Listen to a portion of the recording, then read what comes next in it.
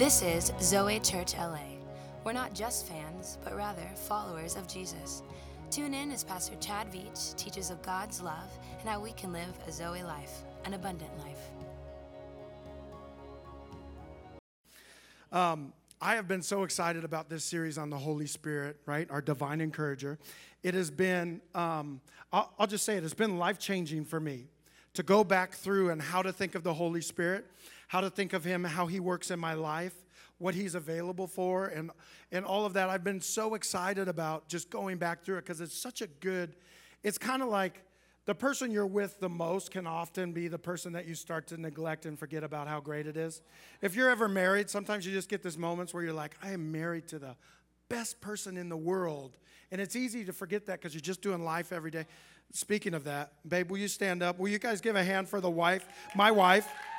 That's the mother of our 5 children. Amazing. But I was so excited. I want to start today, and I'm going to just start off with a lot of scripture, to be honest. I wanted to get this whole thing in, and I wanted to just lay a background because so much happens in this portion of scripture. And so if you'll go with me, this will fill your scripture cup for last week. But I'm going to start in Luke 4, 1 through 12. And it says, Jesus, full of the Holy Spirit. Now, just for context, this is right after he gets baptized by Paul, right? Jesus gets baptized, says the heavens opened up, and God the Father in an audible voice said, this is my Son in whom I'm well pleased. And it says the Holy Spirit descended upon him, the Holy Spirit, the person, descended upon him like a dove. I always love when the Bible says like something, because it means that what really happened is something that we could not think or describe in our own words because it's supernatural. So the Bible has to tell you something natural to kind of compare it to so that you can get kind of I kind of understand. He's going to come down like a dove. And so he says, came down like a dove. And then we go right here to the start of chapter 4, and it says, Jesus, full of the Spirit, left the Jordan and was led. Everybody say led. By the Spirit into the wilderness. Everybody say wilderness. Where for 40 days and night he was tempted by the devil. He ate nothing during those days, and at the end of it he was hungry. That's revelation right there. The devil said to him, if you are the Son of God, tell this stone to become bread. And Jesus answered, it is written that man shall not live by bread alone. Then the devil led him up to a high place and showed him in an instant all the kingdoms in the world, and said to him, I will give you all their authority and splendor. It has been given to me, and I can give it to anyone I want. If you will worship me, it's yours. And Jesus answered back to him, it is written, worship the Lord your God and serve him only. Then the devil led him to Jerusalem and had him stand at a high point of the temple. And if you are the Son of God, he said, throw yourself down from here, for it is written, he will command his angels concerning you. They will guard you carefully. They will lift you up with their hands so that you will not strike your foot against a stone. And Jesus answered, said, do not put the Lord your God to the test. I want to talk to you today. If you're taking notes, I hope you are. This message, this thought is, I named it, Walk It Out. Walk it out. And there's so much in the context of this scripture. Theologically, it's so loaded because Jesus has come to earth as the Son of God, but he's come to earth fully man. When I was studying this out, I struggled because I think of Jesus as Jesus, the Son of God, going through this situation. When in truth, Jesus was 100% man in this situation. The Bible says that later Jesus will get all his power, authority, and honor at a later point. This is Jesus as a man. So that changed my thinking just a little bit, my perspective, understanding that Jesus, the man, had not eaten and drinking in 40 days. At the end of being tested, trialed, and tempted, and going through tribulations, at the end of that, the devil comes to him, and they have this exchange. So in my mind, originally I was thinking Jesus was having an eye-to-eye conversation with the devil, saying, hey, man shall not live by bread alone. Take that. Waiting for the next question. In reality, he would have been extremely weak. He would have been struggling just to stay alive and speak at this point. It says that he went through it, and it was so hard, so much taken out of him that afterwards the angels had to come and minister to him. This is on a level that we could never understand the gravity of this moment, because remember, God created Adam and Eve to live and have communion with him, and Adam and Eve sinned, and from then on, another plan had to be put into action. Was already planned, was already going, but God the Father had to do something to take care of this issue, because he could no longer have communion with what he created and what he wanted to love and be loved. And so he sends Jesus. So in this 40 days, understand the Bible says that there's no temptation that would be common to man that Jesus had not faced. So in this 40 days, this is the real deal. Jesus is not eating, he's fasting, he's in the wilderness. And as he's walking this through, being led by the Holy Spirit, he is undoing everything that's happened before him. These temptations are the three same temptations that Eve faced. The devil came to Eve and said, Eve, did God, let's look at a couple things that the devil does, and if you can know it in your head, it will help you so much. The devil starts to twist what God has said. He says, did God say that you could not eat of that, but you would die if you did? Takes what God says, adds something. Eve is like, huh? Says that Eve saw it. She wanted it. That's your flesh, lust of the flesh. She thought what it could do for her, and she wanted to be like God. The devil comes to Jesus and says, flesh, make that stone into bread. Let me give you all of these kingdoms and let you be like God. Let them see the angels come down and raise you back up. And so Jesus is undoing every mistake that's been made up to this point. As he's standing in the moment and doing everything right by the Spirit. This was another trick in my mind, because I was like, did the Spirit do exactly for Jesus what he does for me? Like when Jesus says to his disciples, he says, hey, do not leave this upper room to do what I've asked you to do until the Holy Spirit comes. And let me tell you, it's good for you that I leave, because what's coming is so much better. This just clicked in my head. I thought, oh my gosh, he has firsthand knowledge. He wouldn't have made it through this without the Holy Spirit, because he was 100% man, which could not have happened. So Jesus is standing in that moment, facing these test, trials, tribulations in the wilderness. He's undoing everything that has already happened in that moment. And he's giving us in the future a pattern to live by with the Holy Spirit, to go through a wilderness temptation. Amen? Theologically, this is a huge moment. For us, this is a huge moment. And I just think it's so, there's nothing better than, people joke, say, hey, if you can't do, teach. You ever heard this? Like, people that don't make it, they become coaches. I don't know if it's true or not. If you're a coach, it's not true. But people will say, if you can't sing, you're a vocal coach. Like, I don't know if that works or not. But I am so happy that Jesus walked through everything that I'm ever going to walk through. And he didn't walk through it as a son of God. He walked through it as 100% man, struggling and being tempted on every step, weak, weary, and feeling like he can't handle it, so that he would know what you and I go through. I love it so much. I want to pray over this. I just believe it's going to bless us today. I believe it's a word for me, and I believe it's a word for you too. Father, we thank you so much for today. I pray that you would just open up your word like never before. Our hearts are open. Place it in our hearts. It's good soil. Let this word grow. Father, multiply it. And Jesus, we pray that you would so bless our pastors. Bless their minds, their hearts, their bodies. Father, everything that they pour in, we pray that you would give them so much more. Bless their finances. Bless their home. Bless ZOE Church. And everybody said, a big amen. Come on, can we give it up? I love it so much. So, I don't know about you, but I am not a good follower. And it's not that I'm necessarily a leader. It's just that I just have a hard time following. Like, I don't want to be in the front because I want you to do what I do. I want to be in the front because I don't want to have to do what you do.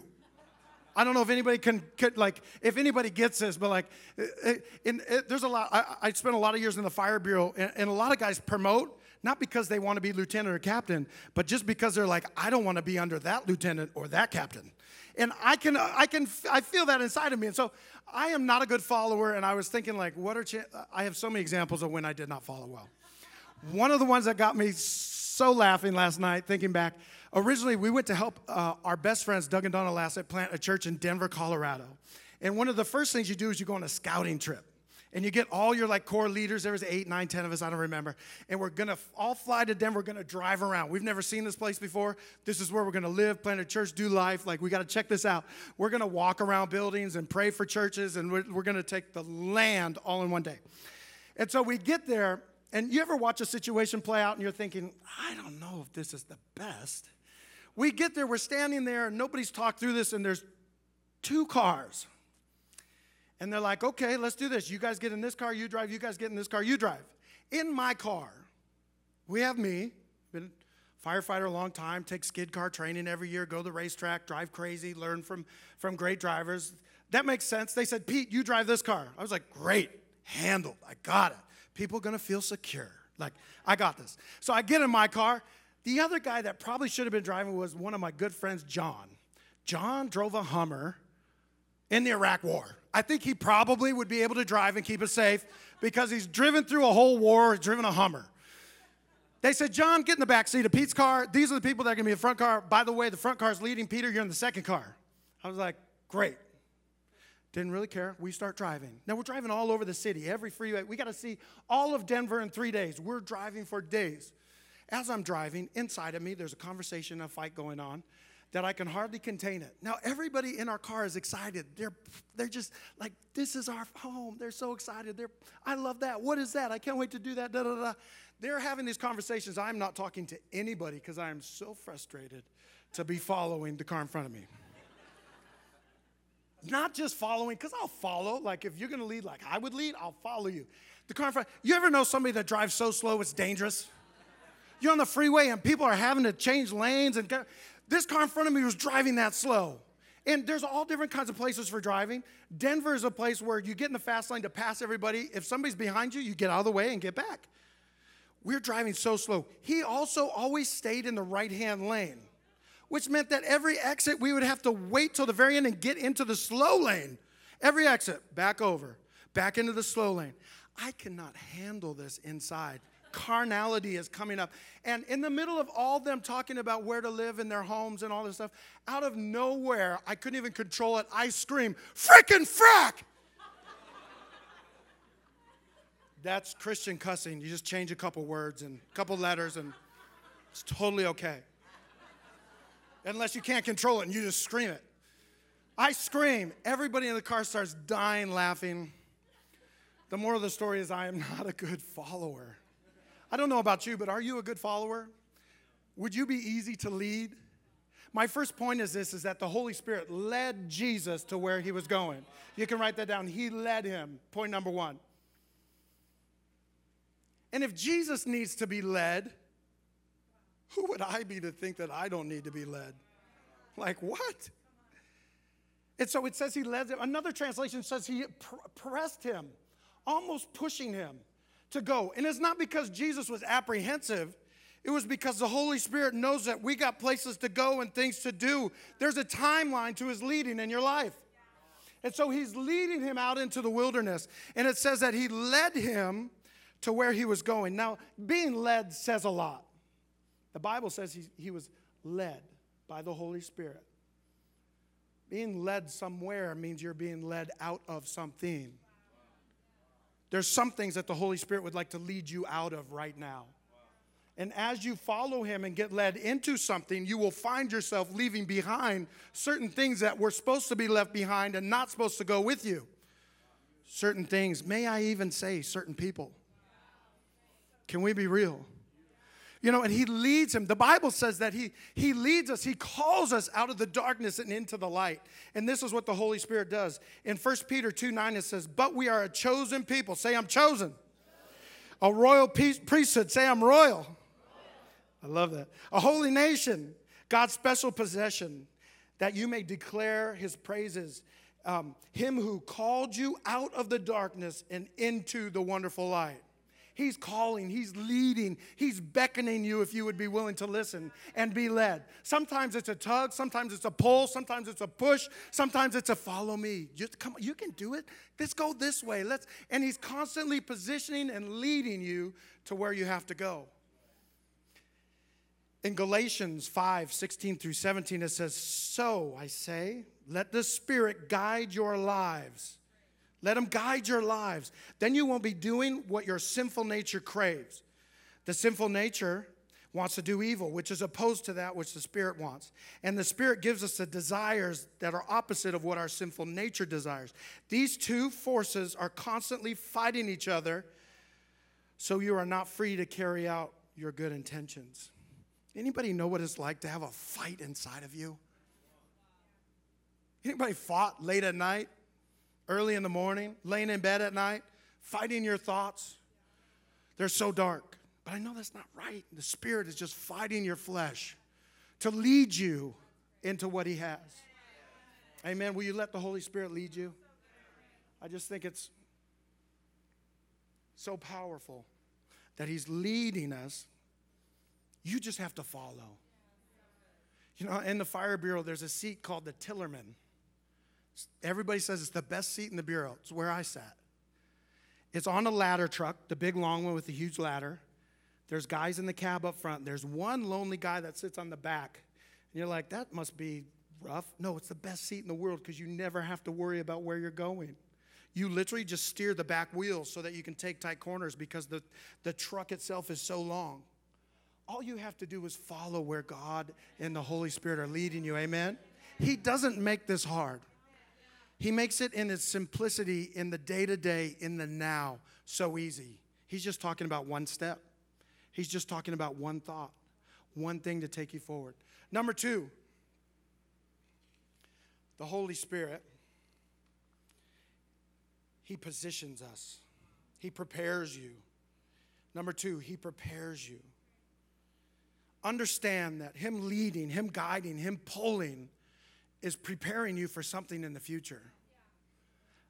I know that the Bible says he led him into a wilderness place. Biblically, the wilderness is an interesting thing.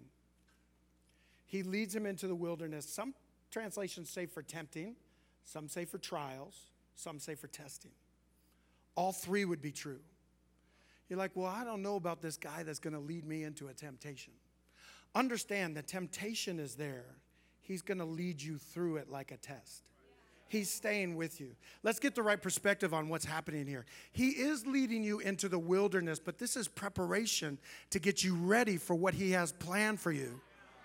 And so he is leading you into the wilderness. Some translations said that Jesus was up in the wilderness out with the animals, meaning there's nobody else around. Can we talk just for a minute about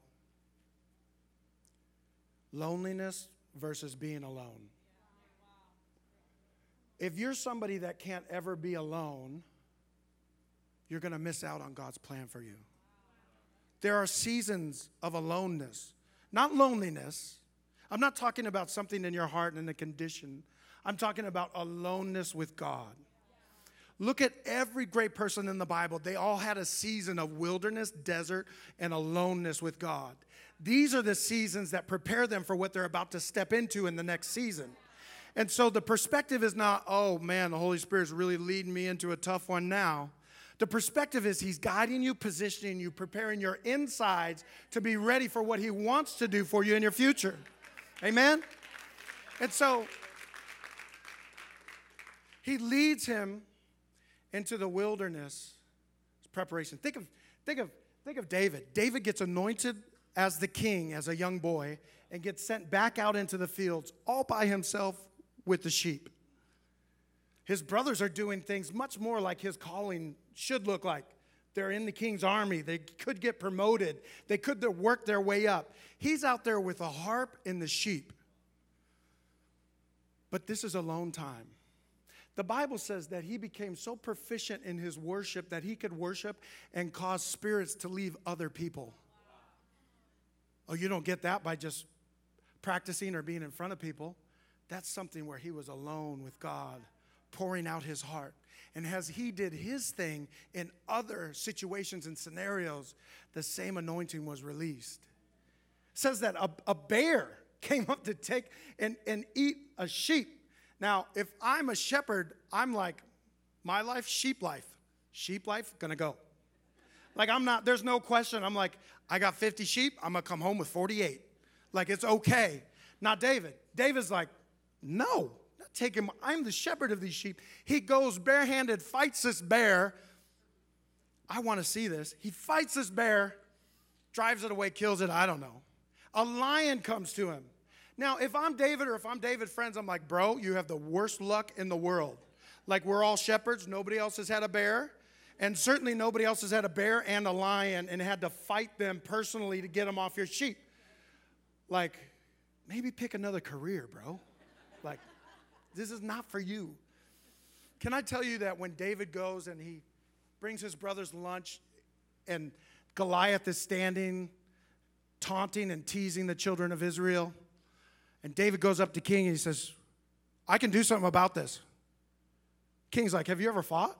You ever held a sword? You ever worn this armor? Do you know what he says? No, but I fought a bear and I fought a lion. And the Lord delivered me from both of those, and surely he'll deliver me from this person, this thing that's coming against the people of Israel. Can I tell you, just to change your perspective a little bit?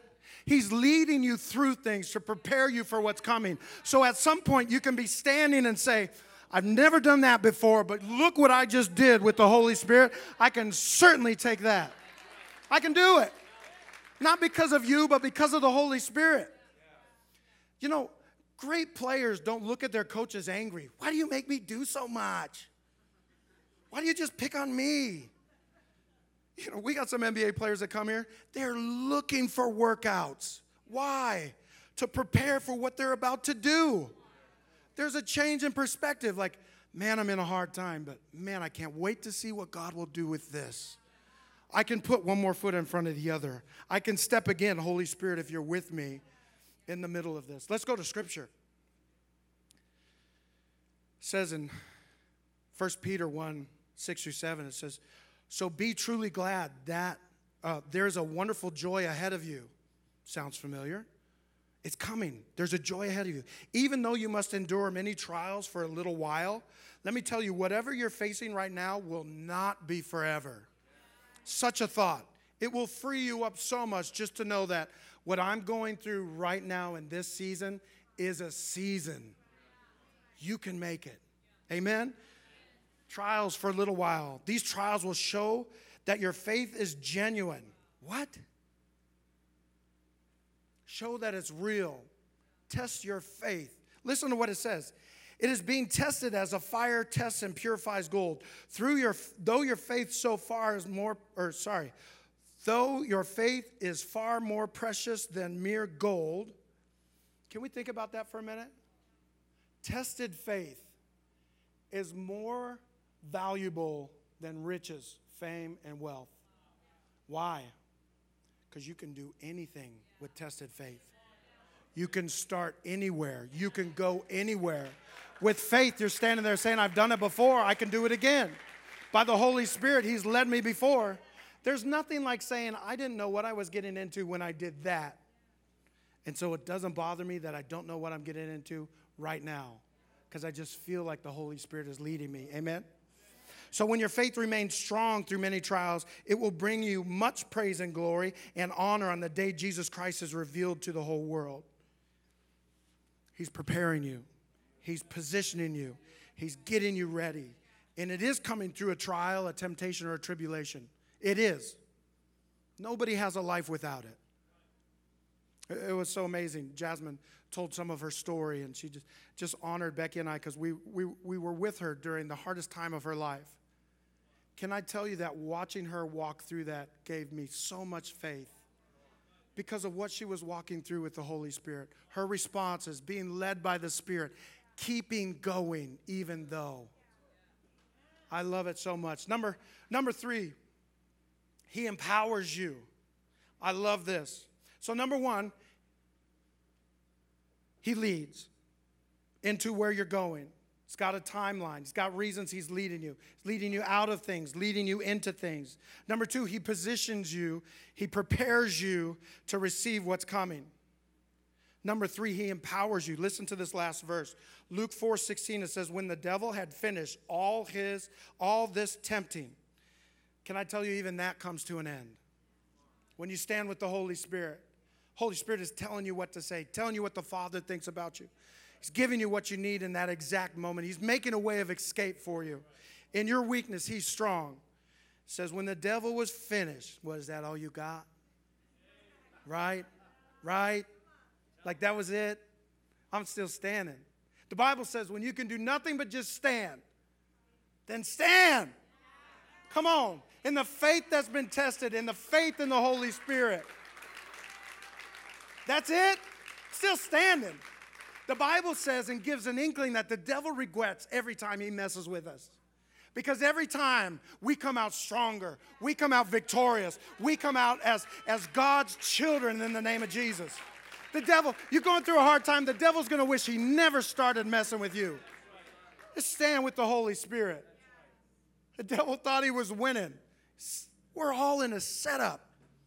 The Bible says predestined. Our destination's already fixed as the winners.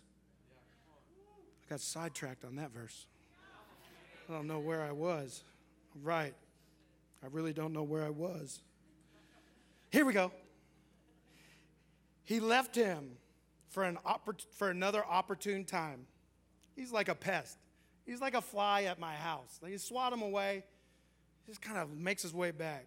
Jesus returned to Galilee. Now listen, Jesus was led into the wilderness full of the Holy Spirit. The Bible says after he goes through that, he returns to Galilee in the power of the Holy Spirit. Can I tell you that the model for you and me is Jesus? His ministry at this moment turns the world upside down.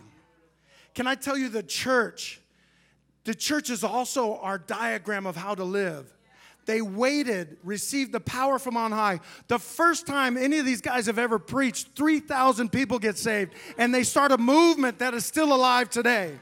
Can I tell you in your life, if you are willing to be led, be guided, be positioned, let the Holy Spirit empower you, your life will look like it has never looked before under the power of the Holy Spirit. It says he empowers you with the power of the Holy Spirit. I love this so much. I started praying for this. I kind of stopped praying for the power of the Holy Spirit in my life. This series has just woken up something in me. So I don't think I'm thinking big enough. I feel like I'm thinking day to day. Oh, I got to deal with this person again. Oh, I got to do this. I just did this. I feel like my mindset dropped to the earth, and this series is beckoning me to bring my mindset back up to heaven. It's lifting. The Bible says, lifting my head. I thought, Jesus is a man, goes through this and makes it through the Holy Spirit. As a man, he begins to walk around and heal thousands of people. As a man, walking with the, and what do you say over and over? It's for me to do exactly what my Father tells me and walk this out with the Holy Spirit. I called a buddy of mine. I am not very physically fit. It's just the truth. I have a lot of friends that are extremely physically fit. I love it because I just laugh. Like I was eating kettle corn, and I thought on the couch I should call my buddy and can we be real? I called my buddy because he just did something called the Leadville 100. This is a 100-mile race through the mountains. Not on the street, not on the roads. The lowest elevation of this race is 9,200. The highest elevation is 12,800. This is a running race. Through the cracks, crevices, up mountains, down mountains, trails, roads, but all in the mountains. And I saw that he had completed it. I thought, I need to call him. I call him up. His name is Jason Pennington. I call him JP. He's like, JP, bro, I saw you do this race. It's like, you got to tell me about it. I can't even fathom. I told him at the moment, I was like, bro, I'm just laughing. I'm literally eating kettle corn, wanting to know about this feat of extreme physicality that you did. Tell me about it. I want to enjoy it while I eat kettle corn. Like, this is not a movie, bro. This is this guy's life. And I'm like, yes, tell me more. It was a cheat day, guys. And so in the middle of this, I said, no, like, really, tell me. He's like, well, I started off, since I've been training for 8 months, and start off on the run. The first check mile is mile 25. I was like, I'm already done, like, out. He says, I was in such a dark place in my mind at mile 25. I said, what do you mean? He's like, I knew how my body felt in that moment, and my head just kept saying, you're barely a quarter of the way through this race. You're not going to make it. You hurt this much at mile 25? You've got 75. You haven't even hit the peaks yet. You haven't even climbed a mountain yet. He said, he's like, my family was there. They were cheering me on. You're supposed to get food at this station. He said, I couldn't eat. I was so distressed, like just mad and dark. It's like my mind. He kept saying over and over, my mind was in such a dark place. He said, people stay and eat and like get everything they need, pack their bags, go on. He said, I didn't even stay like 2-3 minutes. I couldn't do it. I was like so mad, so dark. I just left. My family's like, okay, go get him. All right, hey. He says he hits mile 40. And he says, hey, at mile 40, I lost my knee. I was like, bro, I've lost my keys. I've lost my wallet. I have no idea what lost my knee means. Like these two, our worlds are like, hold on, I got a popcorn seed. What did you say? Like our worlds are, that's why I love this guy so much. He's so extreme. Oh, he's the best dude in the world. He says, literally, my knee hurt so bad I couldn't use it. He says, we have these like, almost like ski poles that we use because the climb is so steep, you don't want to have to be on your hands and knees. You use the poles. And he says, I ended up using my poles as crutches. He says, you can't imagine how dark my mind went. He says, I knew I had this huge climb, and my best part is my descents. He's like, I just run like a wild man down these things, and I thought, I can't even do my best part anymore. I can't. He said he met his brother. That was a check mark. He met his brother there, and he said, my brother said, I'm going to pace you. His brother, another extreme dude, in Luna flip-flops, ran the next 60 miles with him. I was like, what is up with your family? Wow. He says, I said, what does a pacer do? He says, well, they just run with you, and they carry all your supplies if you need. Whatever you're going to need for the race, they carry it for you. He says, you know what was so powerful? He's like, my brother's done this race 2 times already. He says, at every moment, he knew exactly what I needed. He knew what I needed to hear. He knew where my mind was going. And he's like, honestly, all of the carrying, all of they call it the mule, all that he did as a mule to carry his stuff was great. But he's like, I never would have made it if he wouldn't have been talking to me. Can I tell you? Such a beautiful picture of the Holy Spirit. He knows where you're at. He's talking to you right now. He's got exactly what you need. He's speaking the word of God into your life. He's saying you can make it. Just hold on. Don't worry about your legs. Don't worry about your condition. Let me lead you.